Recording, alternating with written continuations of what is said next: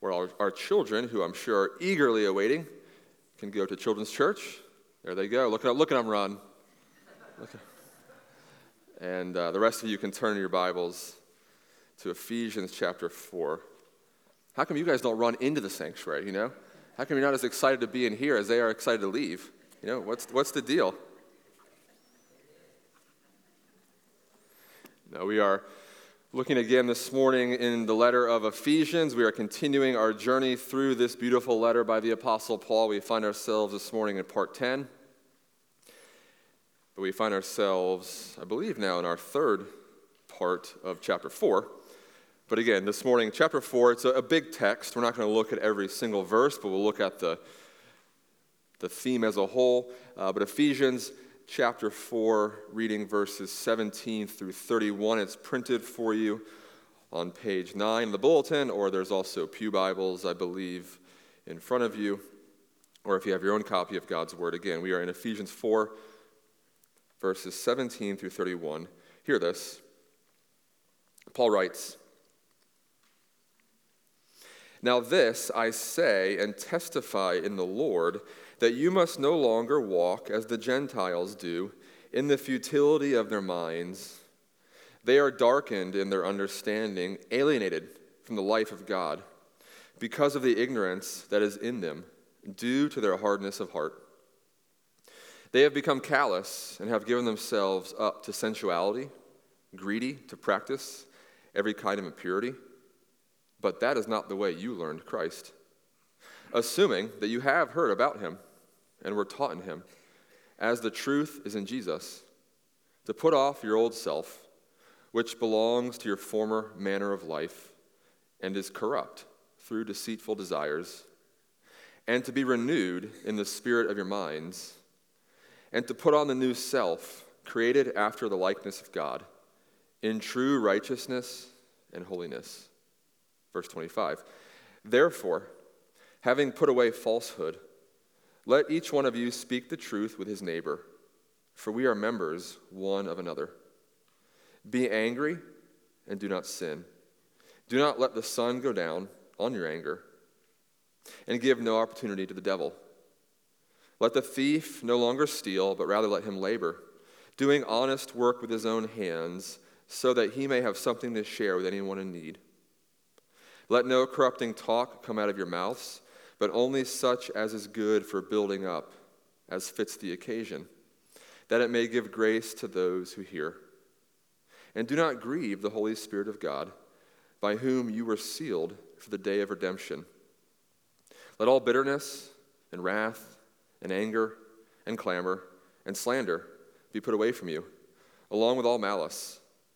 Be kind to one another, tender-hearted, forgiving one another, as God in Christ forgave you."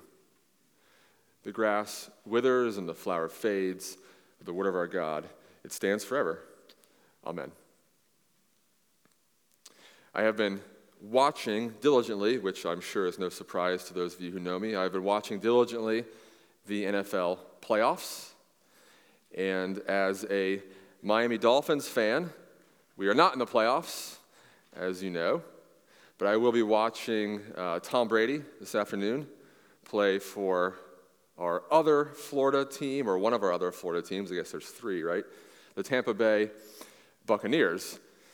But I can say, as a Dolphins fan, I am very, very glad that Tom Brady is no longer in our division, right? He's no longer in the AFC East. I no longer have to deal with his just perpetual success right under our noses, but it still takes a little bit getting used to seeing him in a different uniform.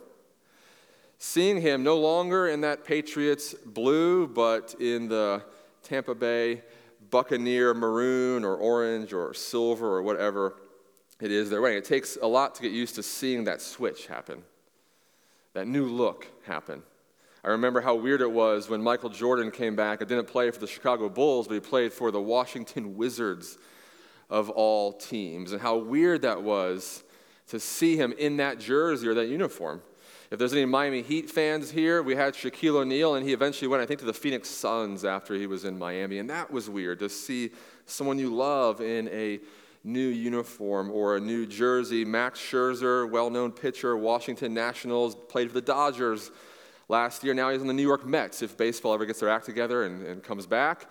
Now he plays for the Mets, and that's going to be weird to see and take some getting used to. Again, as a sports fan, and I know some of you aren't sports fans, I apologize, but you've been here long enough to know how I think, so hopefully you can follow the illustration. But as a sports fan, it takes some getting used to, again, knowing who is on your team and who isn't. The identity, we get used to the personas, we have these memories even of what they have accomplished in that uniform, in that stadium on behalf of their team, which is why then when they switch teams, it's weird.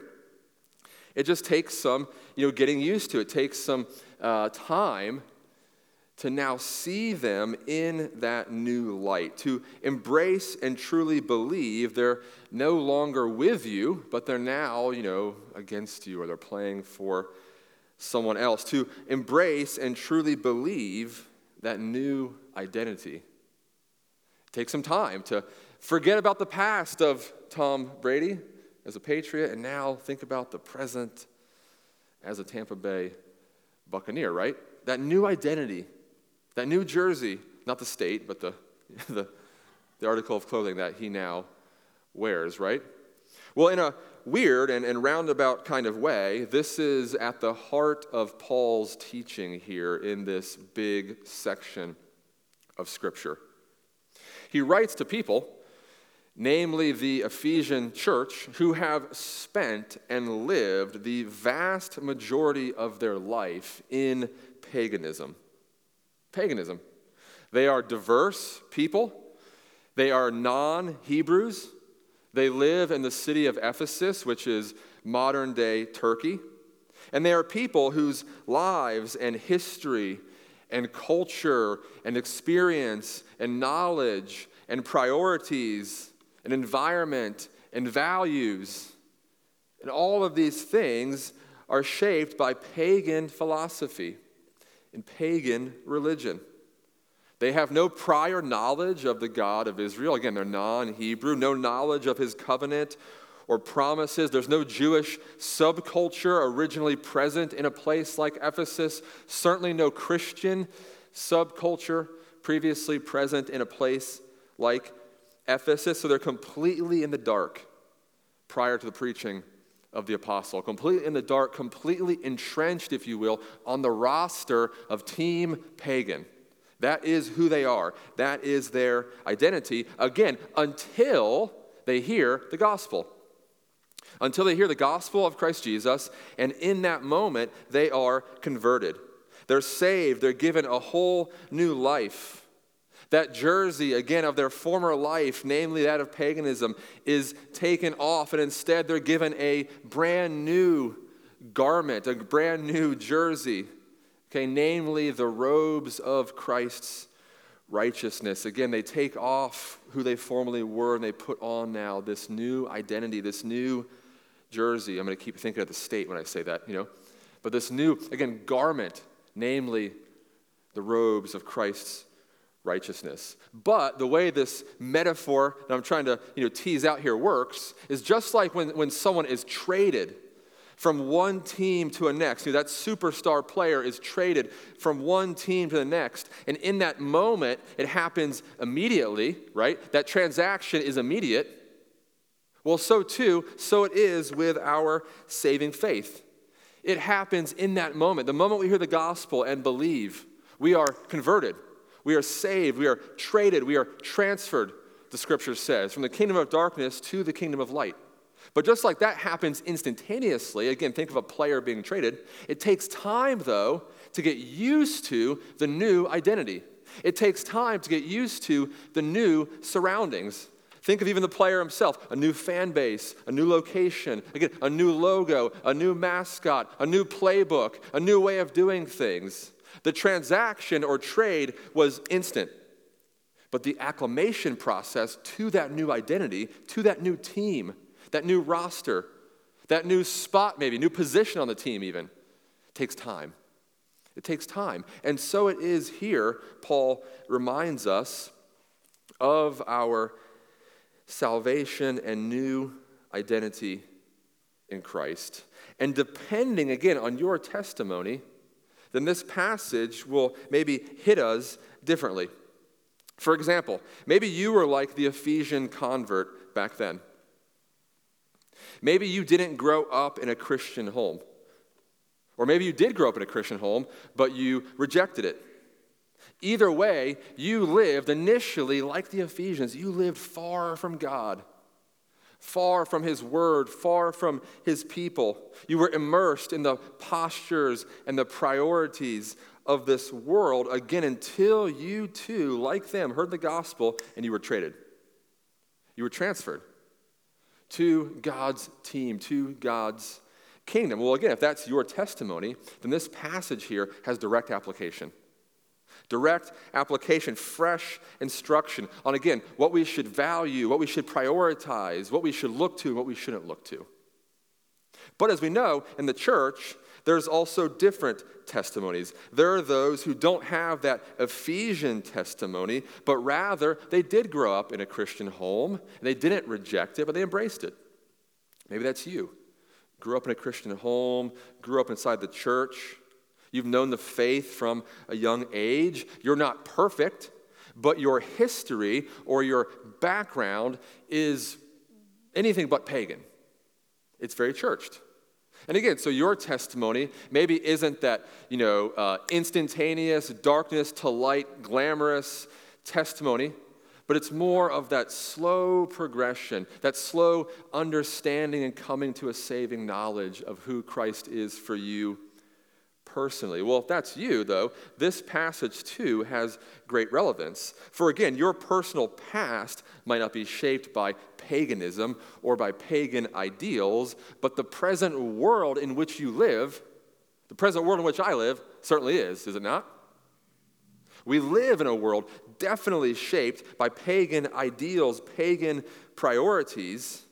And so again, this passage then still has great application for you. It has great application for all of us as we consider, again, what does it mean? What does it look like to be on Team Jesus, to be a part of His kingdom? What does it look like in practice?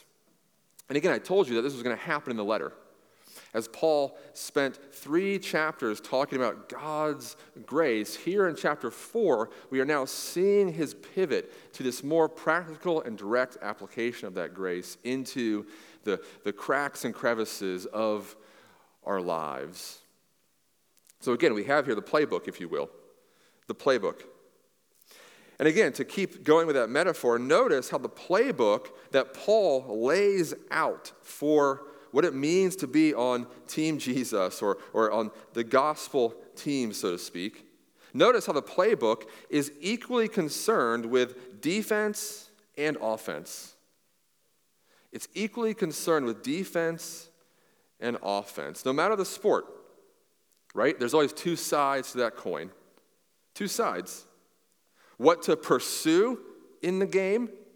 Think of that as offense, right? What are you chasing after? What are you aiming for? What are you pursuing? There's the offense. But at the same time, what are you protecting against? What are you protecting against? That's the defense. And you see it here in Paul's teaching. Notice in verses 17 through 20, it's primarily this call to defend or to protect against our former way of living, or to defend or protect against the ways of the world. Notice verse 18. There's a hardness of heart that develops from worldly pursuits and priorities that we are to defend against. There's a callousness, look in verse 19, a callousness to God's will and law that we defend against. That the worldly life, the previous life for some of us, was a life dominated by unbridled appetite, sensuality, greedy desires. All of this, what happens here, Paul says, all of it leads to a darkening of our understanding. It leads to ignorance. It leads to alienation from God. Does that sound like some of the ways we used to live? Certainly. Certainly. Chasing after the things of the world, sensuality, greedy for every desire, Directed only by our appetites. Does that sound like the way some of us used to live? It definitely does. It definitely does. Does that sound like the world we're surrounded by? Of course it does. Of course it does. Sensual, greedy, appetitive, unbridled appetites, darkened in our understanding, ignorant of God's will, alienated. That definitely sounds like the world in which we're surrounded by. And because what's happening here is that when we are transferred into the kingdom of light, when we are put on Team Jesus, we still reside here and now in the world. Paul has to remind us of what we should be defending against, what we should be protecting ourselves against. And we see that here in those verses. There's this great reformational phrase you've heard me say before. Luther uses it, Martin Luther in his writings, simul justus et peccator. Simul justus et peccator, simultaneously just and righteous. It's Latin, simultaneously just and righteous. What does that mean? It means that we live in this world, when we are a part of God's family, we have been declared righteous. That once and for all declaration of what God has done for us, but we are still in the flesh. We are still living in this broken and fallen world, and so though we have been made right, we have been justified, we are at the same time still sinful. Though we have been seated with Christ in the heavens, that's our actual and true identity, we still have our physical identity, our temporal identity here in this world, which is broken and full of all the things that Paul just mentioned. And so that's why Paul writes here that we must be on guard. On guard. We must be defensive, if you will, in that right sense of the word, against those things that want to drag us down, bring us back to our former way of living. We must, in other words, never believe in the Christian life that we have arrived. But instead, we're vigilant. We're defensive, again, in that right sense of the word, against those things which want to corrupt our faith, corrupt our confession and profession of Christ. We live like those who are behind enemy lines. We live sober-minded. We live vigilant. We live understanding the truth of Peter elsewhere when he writes, the devil prowls like a roaring lion. Doing what? Seeking those whom he can devour. Seeking those whom we can devour. So what happens is that we realize that and we defend against our former way of living apart from God. We defend against that old nature which wants to creep back up in our lives and again drag us down. We defend against the priorities and the postures of the world. And we see that there in those verses. But Paul then also transitions, and in the playbook that he gives us, so to speak, again, as members of Team Jesus, also involves offense. It also involves offense, what we should pursue. And you see that in verses really 23 all the way to the end. Notice how the language is a bit more active there. It's a bit more pursuant. Again, if defense is protecting against something, offense is, chasing after something, it's goal-minded. But we also see that here in these verses. Look there at verse 23. We're to be renewed in the spirit of our minds. Renewed. This speaks of an active learning of his will. Being renewed in the spirit of our minds. There's this active learning, this active, pursuing of God's will. I don't know if any of you have seen The Matrix or any of The Matrix. I guess there's a fourth one out now, but if you've seen the Matrix series of movies, you know that the main character, Neo, played by Keanu Reeves, he's literally unplugged from the Matrix, which we don't have time to explain that, okay? But he's unplugged from the Matrix, which is the false reality in which he lives, okay? It's a sci-fi movie, this false reality in which he lives, and he has to literally relearn the truth. He has to relearn what it means to be human, what it means to live in the world outside of the Matrix with true knowledge of what things actually are. He has to relearn everything, so to speak, And in a sense, that's us as Christians. We have been unplugged from the false gospels of this world, the false religions of this world, our previous way of understanding how things work, centered primarily on ourselves. And we now have to learn the truth of God as it's found in His Word. And so things like the active study of Scripture, prayer and the spiritual disciplines, worship, all these things that allow the Holy Spirit to actively renew our thinking, to renew what we know to be true, to renew our priorities. That's the language here that Paul is getting at in verse 23. It's active. But now look at verse 24 as well. If we defend against the old self, he says that we are to actively put on the new self. Put on the new self, created, he said, after the likeness of God in true righteousness and holiness. Again, this is going to look different for each of us depending on our background, our strengths, our weaknesses. But through the Spirit, we know in our hearts what pleases God and what doesn't. We know deep down in our hearts what pleases Him and what doesn't. And so it's in that moment that we reject the one, we reject the former. What doesn't please God, we put off. We put off the old self. The things we used to chase, the things we used to revolve our lives, we put it off. And that is active, and that is constant, and that is all throughout the testimony. We never arrive, right, as Christians. We never arrive. Tim Keller, great preacher in New York City Redeemer, New York author, thinker.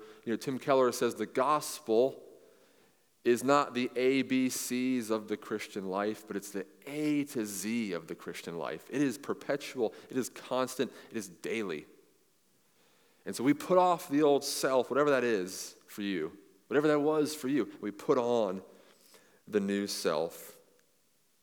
Look at verse 25. Paul gets even more specific. Think of him now as like a head coach. He's getting into the details now, the X's and O's of the offense, the specific places in our lives where we should see transformation. We should see our identity on his team. Verse 25, he says that we should what? Put away falsehood and instead speak the truth with your neighbor. Put away falsehood. Maybe that's true for you personally. We used to lie to ourselves, right? When we're apart from God, we lie to ourselves. What we're doing is okay, our life's okay. That's a lie. We must speak the truth to ourselves through the gospel lens. But we also must be truth speakers in the world, right? We put away falsehood and we speak the truth of Scripture to a listening and watching world, but we do so in love. I mean, think about even today being Sanctity of Life Sunday. That's a great reminder of our call to speak the truth of God, but do it in love. We live in a world that embraces things like abortion. Is there healing and grace if that's ever been a part of your life? Absolutely. Absolutely. Absolutely. God can mend any brokenness. God can heal any wound. If abortion is part of your story, there's healing for that. There's grace for that. You must know that first and foremost. But at the same time, does God call us to speak the truth about issues like that?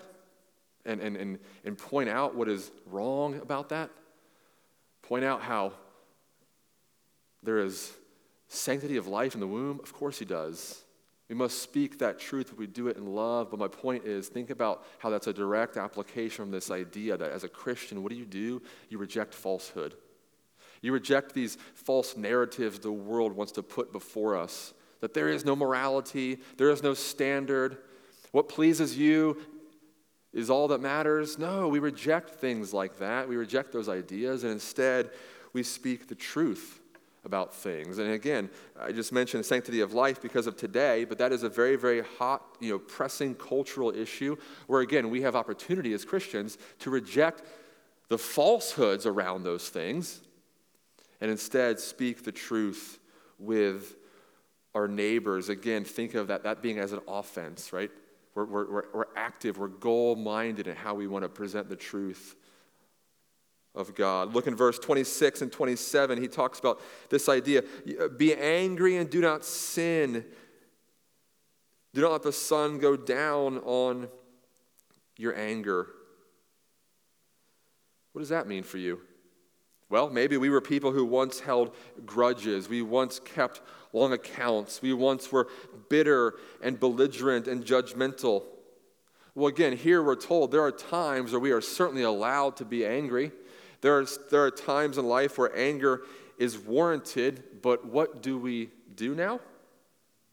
It says we don't let the sun go down on it. What does that mean? It means you keep short accounts. You keep short accounts with people.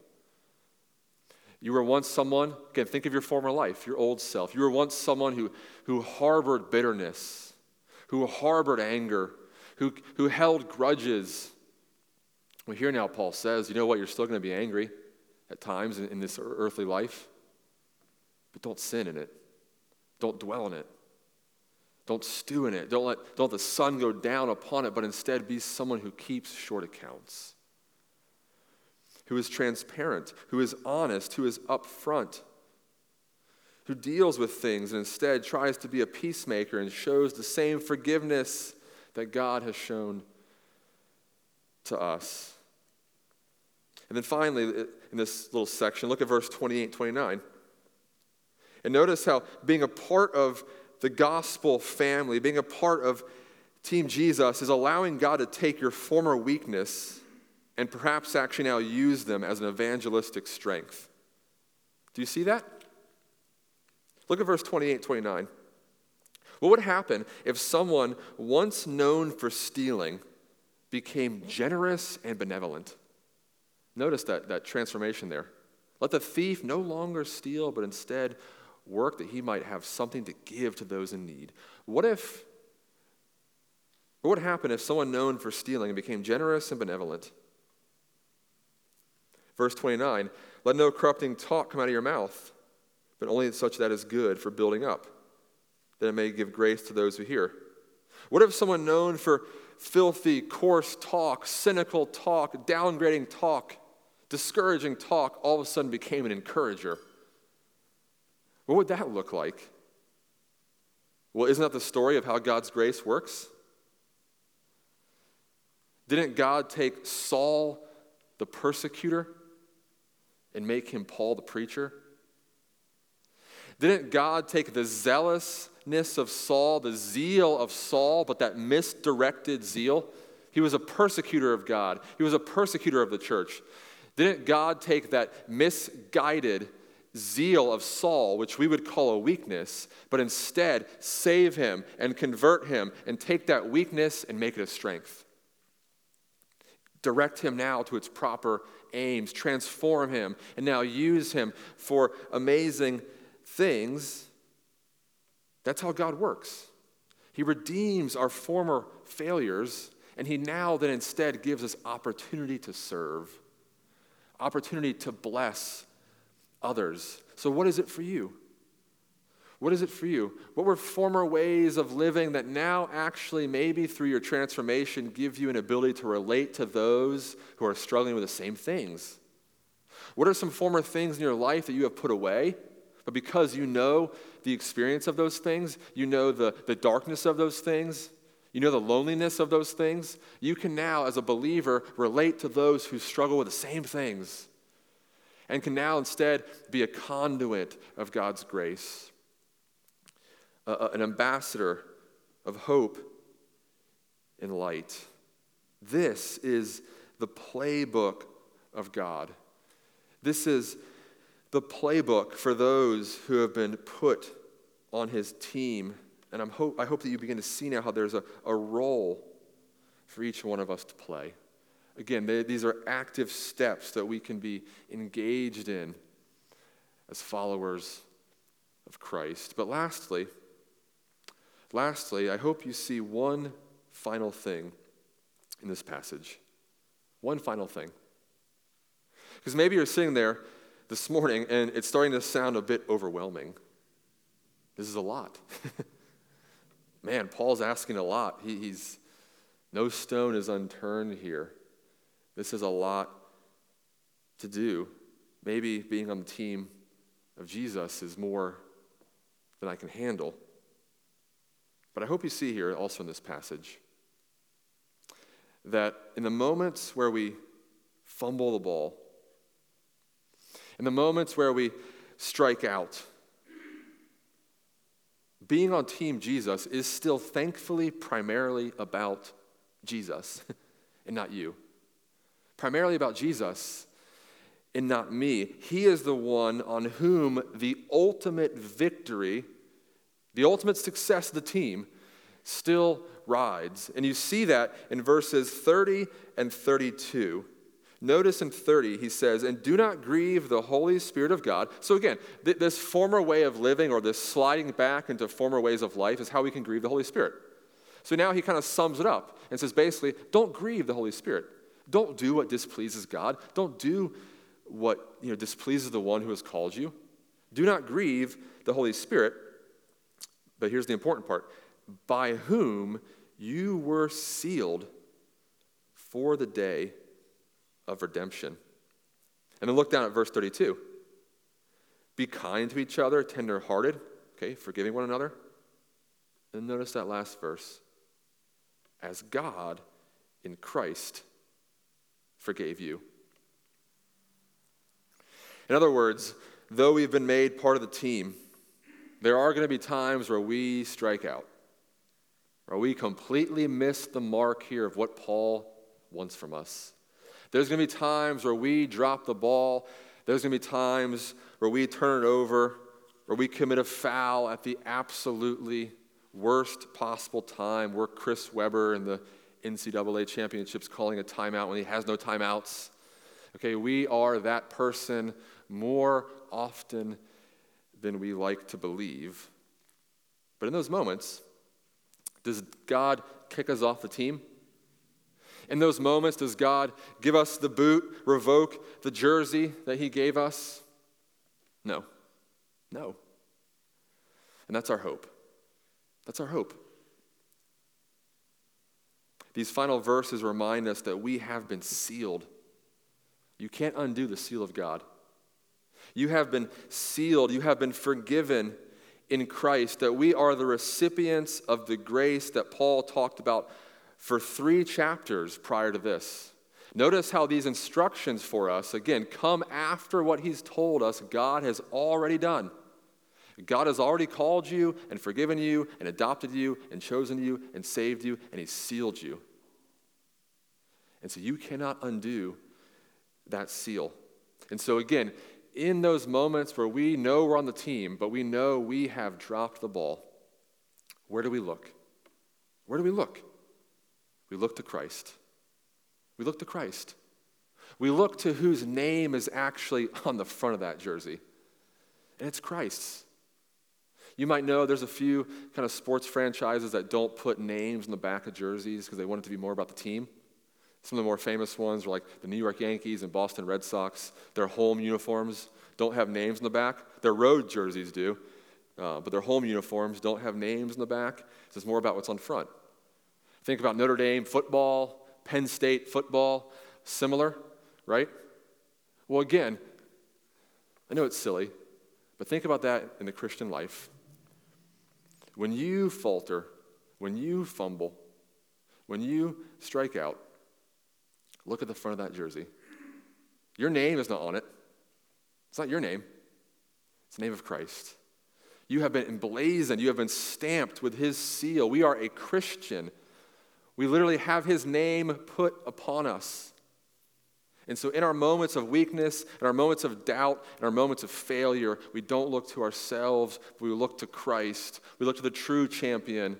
We look to the one who himself earned the victory for us. And it's in that moment that we then are reminded afresh that our identity is found in him.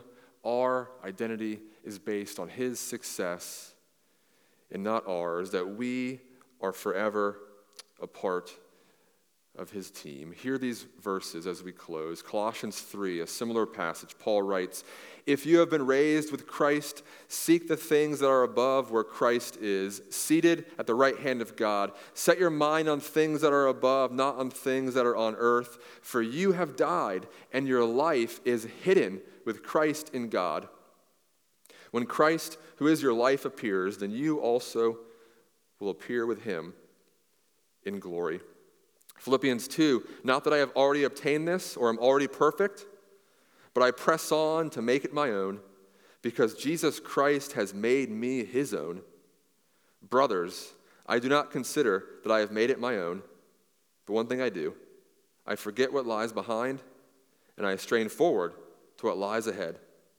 I press on toward the goal for the prize of the upward call of God in Christ Jesus." I love that phrase, that we are his. Our life has been hid with him, that he has made us his own. Let's pray together.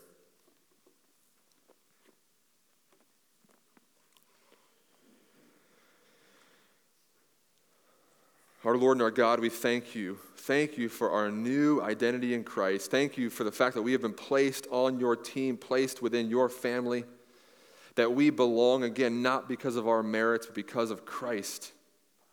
And so, Lord, I pray that you would help us to remember that, to know that we would indeed play and perform well as you have called us to, as you have instructed us to here in your word. But Lord, then would you also remind us that when we completely mess it up, when we run out of bounds, when we fall and fumble, when we strike out, that even then your love remains. Even then your faithfulness remains. Even then your goals and your kingdom advances. Because ultimately, you are the one on whom it all centers. And so, God, again, thank you for even the privilege it is to be part of your team. Thank you for the privilege it is to even be a part of the process that you use to bring your message to the world. For it is a privilege.